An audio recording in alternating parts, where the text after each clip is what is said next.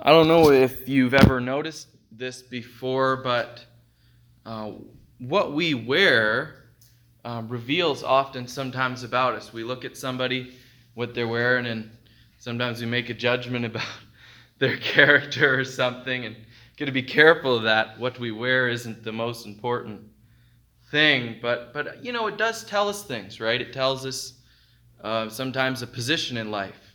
You see somebody with diamonds, rings, and fancy gold chains. Usually you think they got a little more money than you, or else they have different priorities. I don't know which. Or you can tell a job, Many jobs have a uniform of some kind, or you can tell a person who works in a certain type of business field as opposed to your working man, whatever, the blue collar, white collar stuff. You can even tell a person's attitude sometimes, certain styles of clothing, especially when you're younger. You wear a certain kind of, do a certain thing, change your appearance. But there's something even more important than what clothes your body. And that is what clothes your life.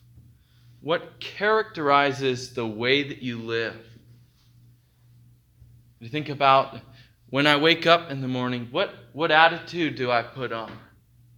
What actions do I take throughout the day? What words do I speak? These are things which are outward that indicate what is going on in our hearts, revealing who we are on the inside. We read in Ephesians chapter 2 about how the world is dead in their trespasses and sins, but God, through Jesus Christ, has made us alive together with Christ by grace through faith. We, as followers of Jesus, those who believe in Him and what He has done on the cross, have been given a totally new life. And that life, and as we go into chapter 4 of Ephesians, we find that the follower of Christ is called to put off our old way of life and to put on Christ's way of life, a life of holiness and love. We have been given a new life in Christ. I want to encourage you this morning that it is time for us to put off our old ways and to put on the new clothes of righteousness, to learn to live as children of God. Let's read Ephesians chapter 4, and we'll start in verse 17. Ephesians 4, verse 17. Now this I say and testify in the Lord, that you must no longer walk as the Gentiles do, in the futility of their minds. They are darkened in their understanding, alienated or separated from the life of God, because of the ignorance that is in them, that is due to their hardness of heart. They have become callous and have given themselves up to sensuality, greedy to practice every kind of impurity. And we'll just stop there for a moment. Though most of these readers, most of the people that were believers in Ephesus were non-Jewish, they were what we would call Gentiles by birth. They lived in a Gentile culture and way of life. And Paul, who's speaking, he says, in the Lord, speaking on behalf of Christ, commands the believers to no longer walk as the Gentiles. In other words, to no longer live the same way that everybody else in the world was living around them. They were not to live according to their old ways of life, but according to their new life in Christ. Paul paints a pretty bleak picture of our world here.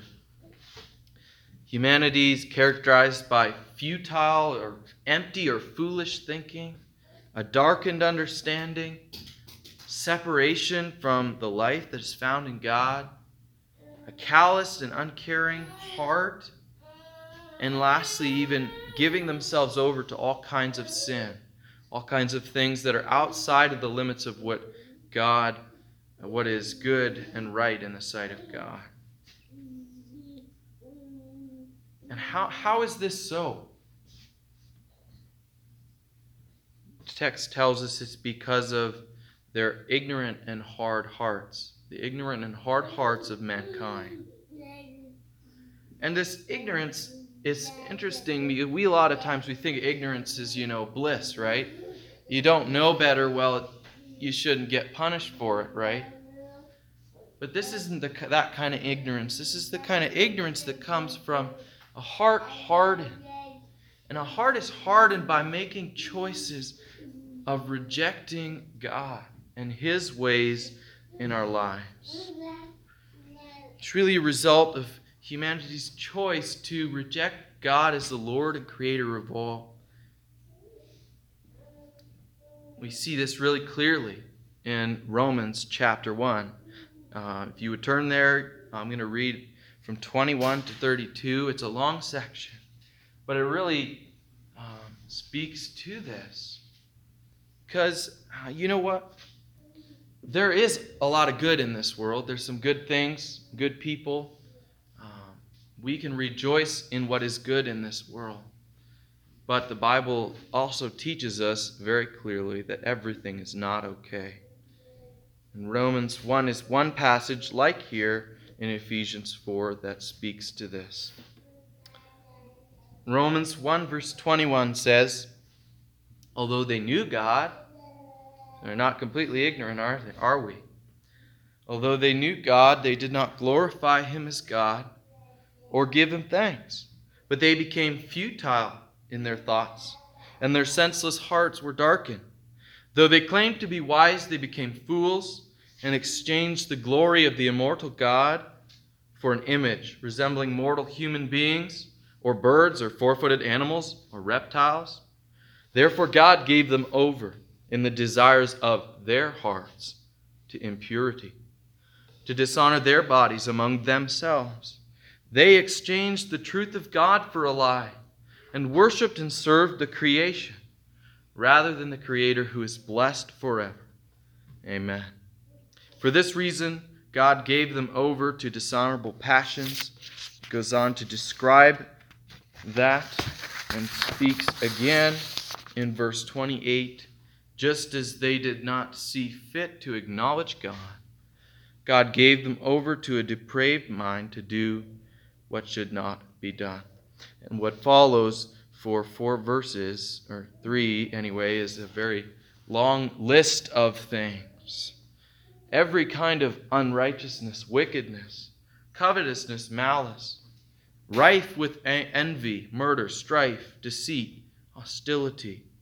They are gossips, slanderers, haters of God, insolent, arrogant, boastful, contrivers of all sorts of evil, disobedient to parents, senseless, covenant breakers, heartless, ruthless. Although they fully know God's righteous decree that those who practice such things deserve to die, they not only do them, but also approve of those who practice them.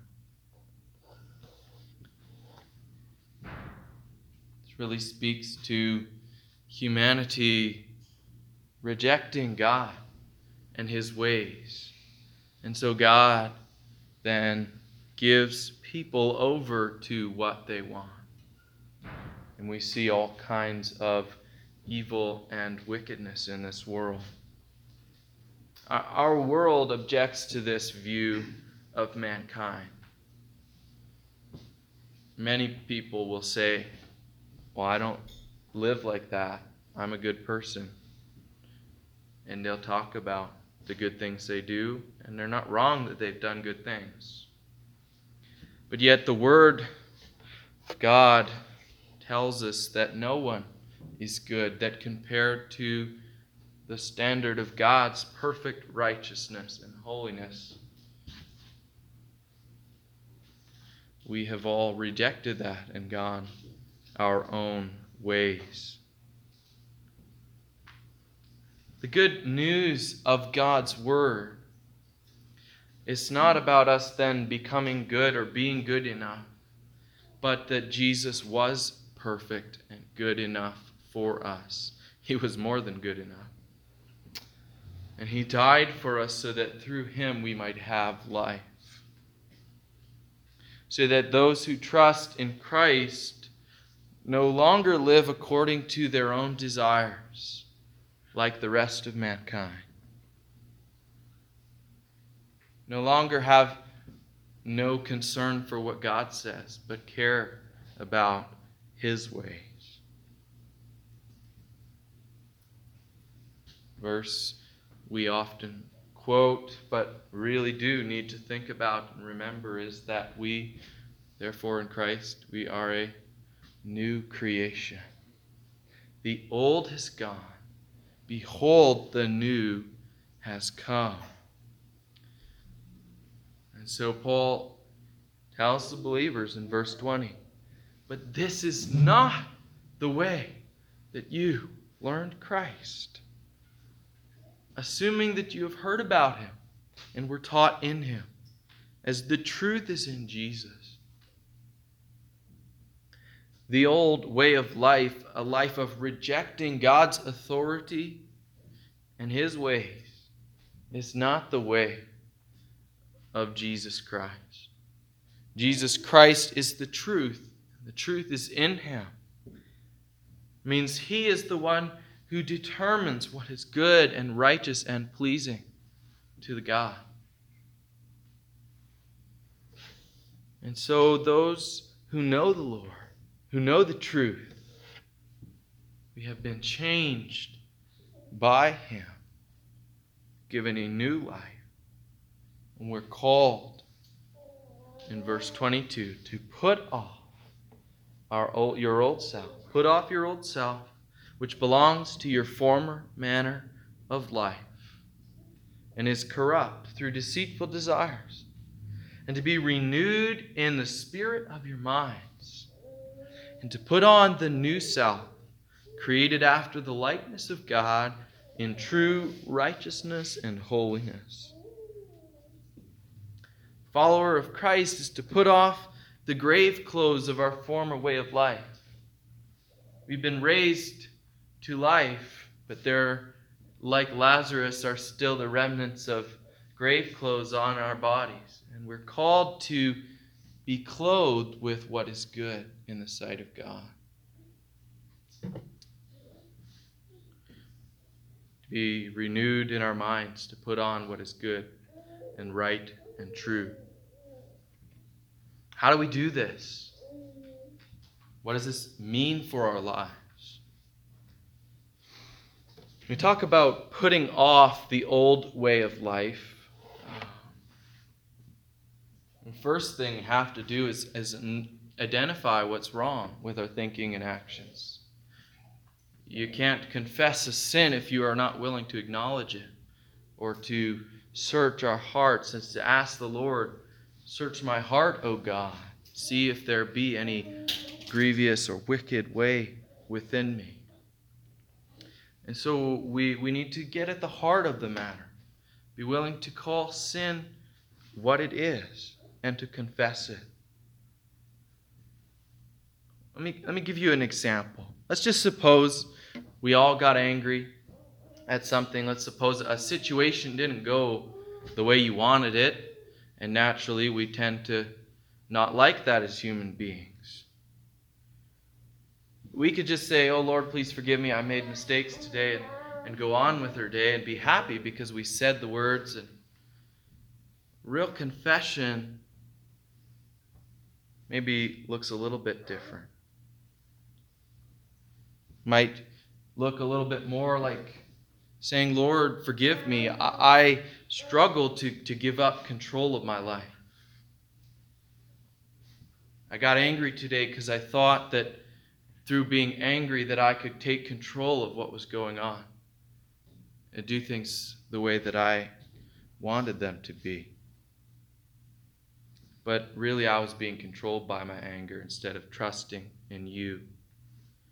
Please forgive me for thinking that I could do a better job than you. Help me to trust you the next time things don't go my way. The kind of confession where we are honest and getting to the heart of things, not just brushing it off to be forgiven, but because we actually care about the fact that we have sinned against God. And we want to change, we don't want to remain the same. You see, the work really isn't done just by confession. True, the Lord forgives. We need to be seeking His forgiveness. But unless we have put on something else, unless we have put on a heart attitude of humility and sorrow over sin, faith in God, there is no change. We'll go back to that same pattern of the next time something doesn't go my way, I'm going to get angry again because I have not truly worked through in my heart and asked the Lord to help me. I have not gone to the work of saying, Lord, help me just to trust you when things don't go my way.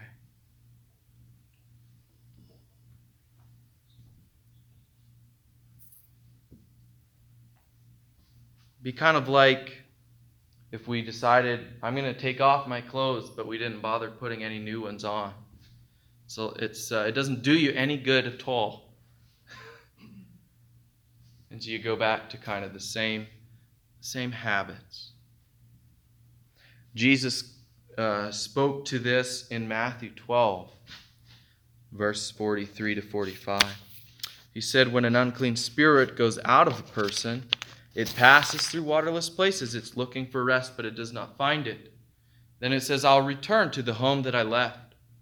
And when it returns, it finds the home empty, swept clean, and put in order.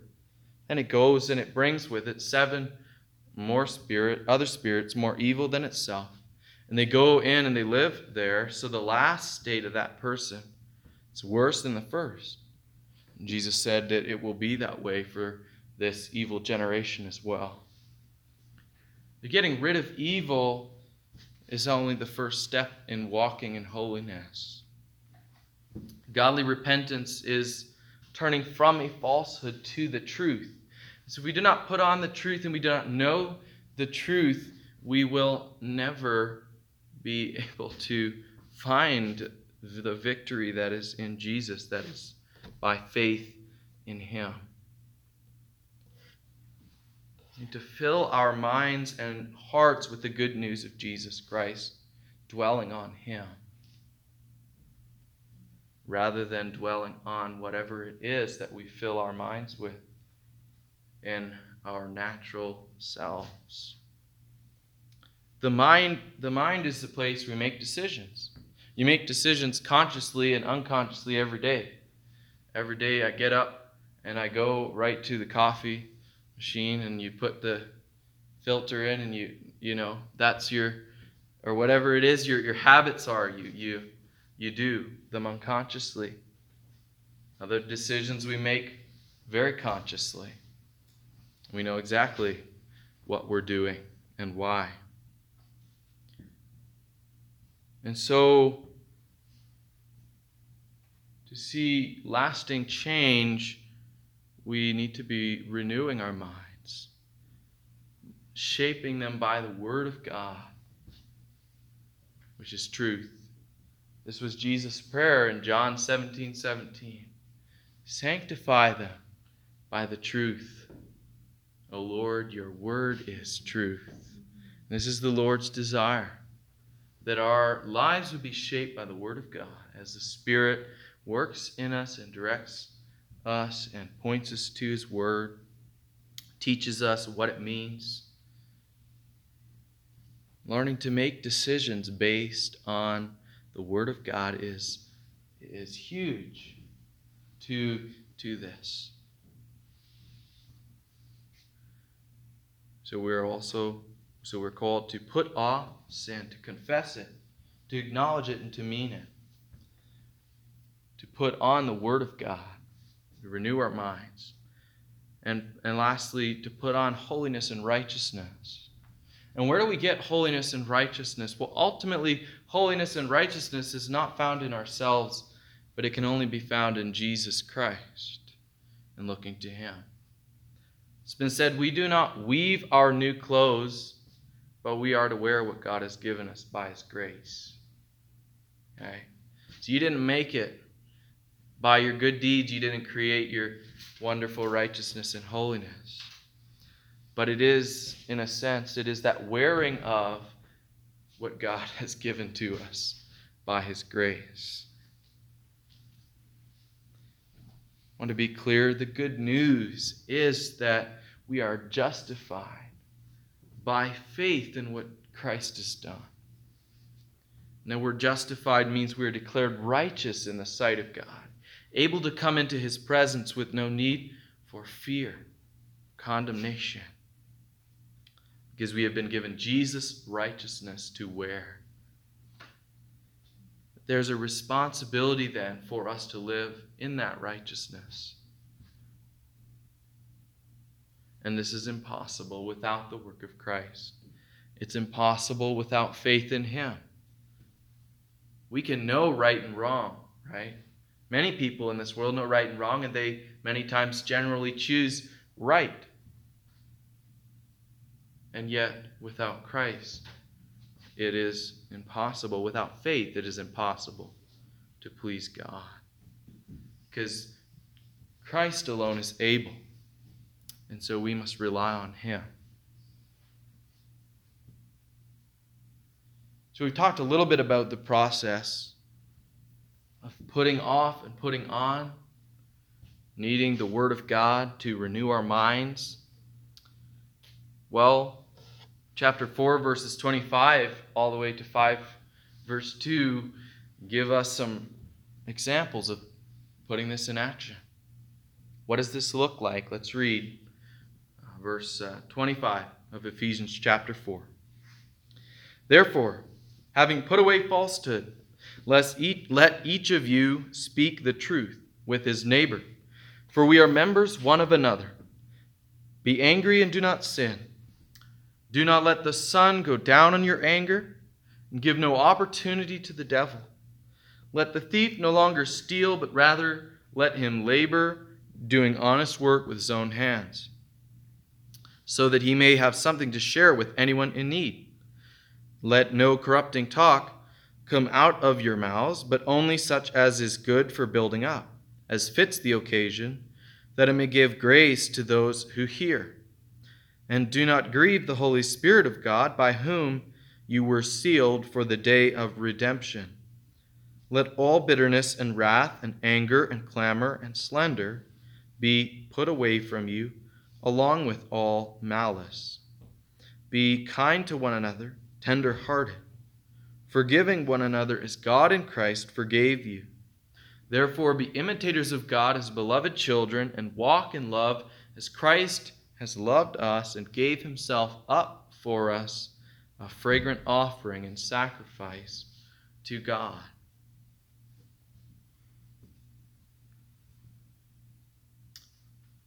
I don't know your specific struggles, but old habits tend to die hard. And these are things, I'm sure in here we can see areas that we wish the Lord to continue to grow. Our awareness of our need for Him in these areas, and just the need for change. Consider the contrast here between living your way, my way, and God's way. If we take any of these struggles with sins that are here and really consider the opposite, we have the putting off and the putting on. From lying to speaking the truth, there's an openness there instead of a hiding. From angry to quick to reconcile, to giving no opportunity to the devil to be angry. So dealing with those desires that make us angry is a way to give the devil no opportunity in anger. From stealing to working hard to giving to others.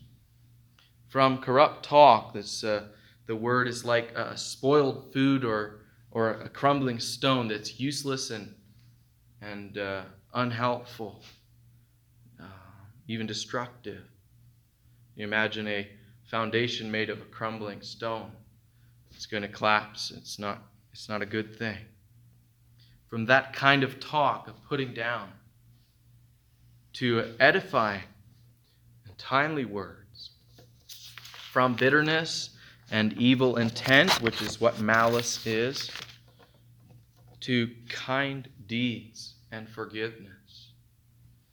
The putting off of sin involves putting on righteousness, and it involves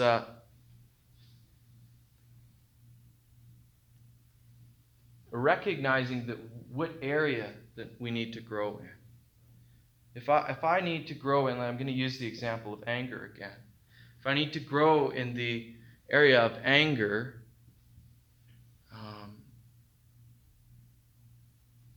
what is it that I must put on?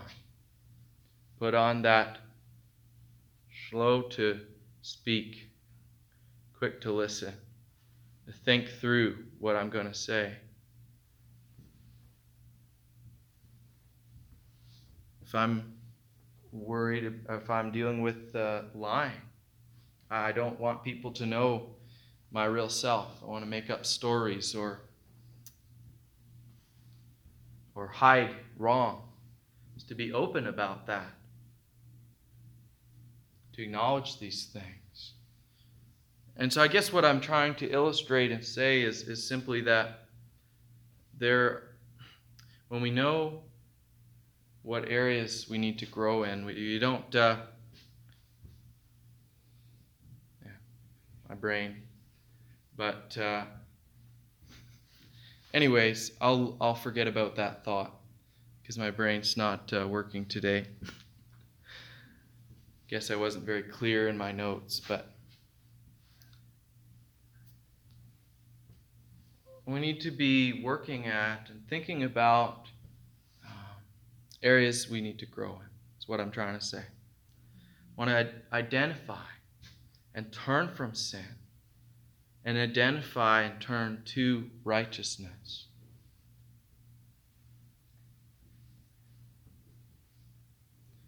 And so there's a wrong way of going about something. I could go about something with anger, or I could go about something with kindness. And to understanding what it is that God would have us to be doing, how He would have us to be responding, needing to know the good and perfect will of God, and also the grace of Jesus Christ.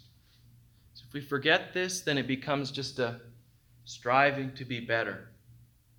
And that becomes very hard, and it can become very depressing for a person, trying to do and yet forgetting that Jesus has forgiven all these things and that we must come to Him and seek Him for the grace to live out His Word. Whatever our struggles are, we need to look to the Word of God to know the truth.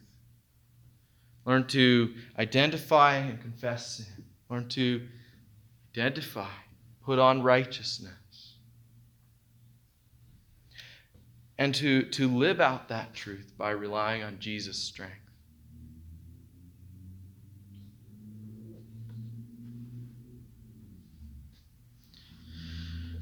In the middle of all these things is a command. Do not grieve the Holy Spirit. And it's put there and it sticks out, I think, for a reason. The Holy Spirit is the proof that we belong to God, that we are a new creation, that there is a day of full redemption coming, that we have been sealed for that day,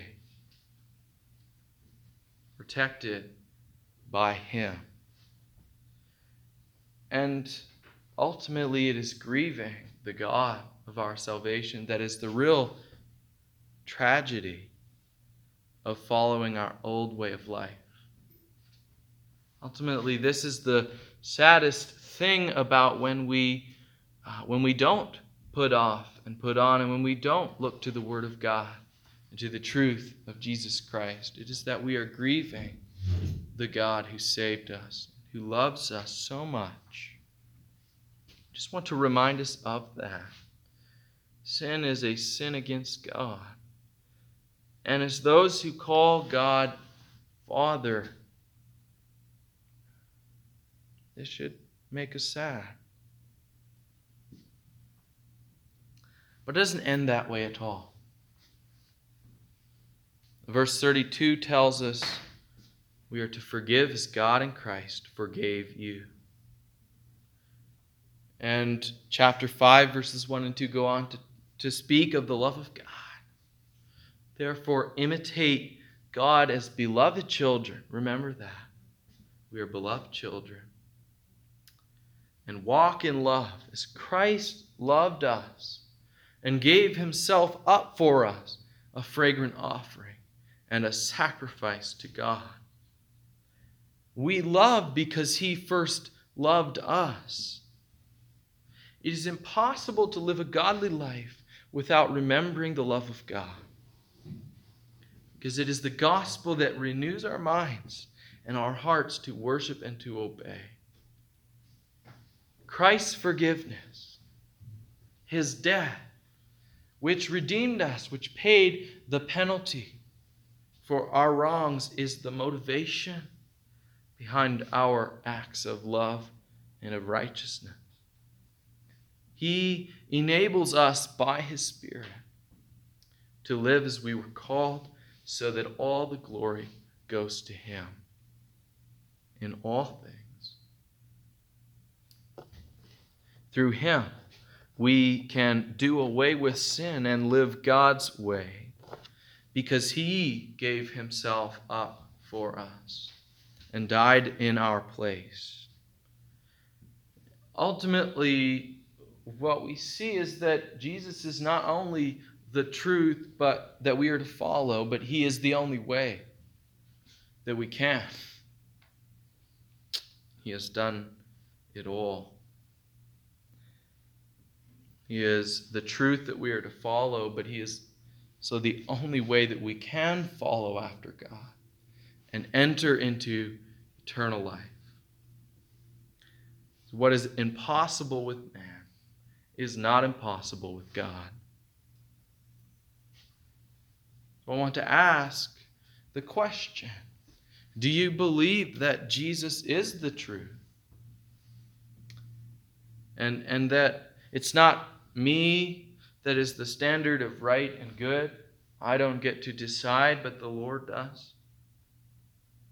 If we recognize that, we recognize that we need Him. That we cannot measure up. But there is the good news of what Christ has done on the cross. Do you believe that Jesus is the truth? Have you turned to Him for life and salvation? If you have not, I would urge you to commit to trusting in what Jesus has done for salvation.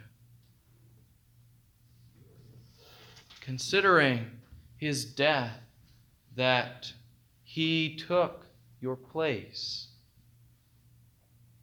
so that you could have life. To submit to Jesus, who is the truth. To walk in the new life that Christ longs to give you. And if you can say that Jesus is the truth, that I have trusted in Him for life and for salvation, then the question remains, what clothes your life today? What attitudes do you put on? What actions do you take? What words do you speak? God has made us new, and He calls us to walk in newness of life. You know, there's no simple, easy, quick road here. But it's a path of life that we walk with God behind, before, and beside. Always looking unto Jesus, the way, the truth, and the life.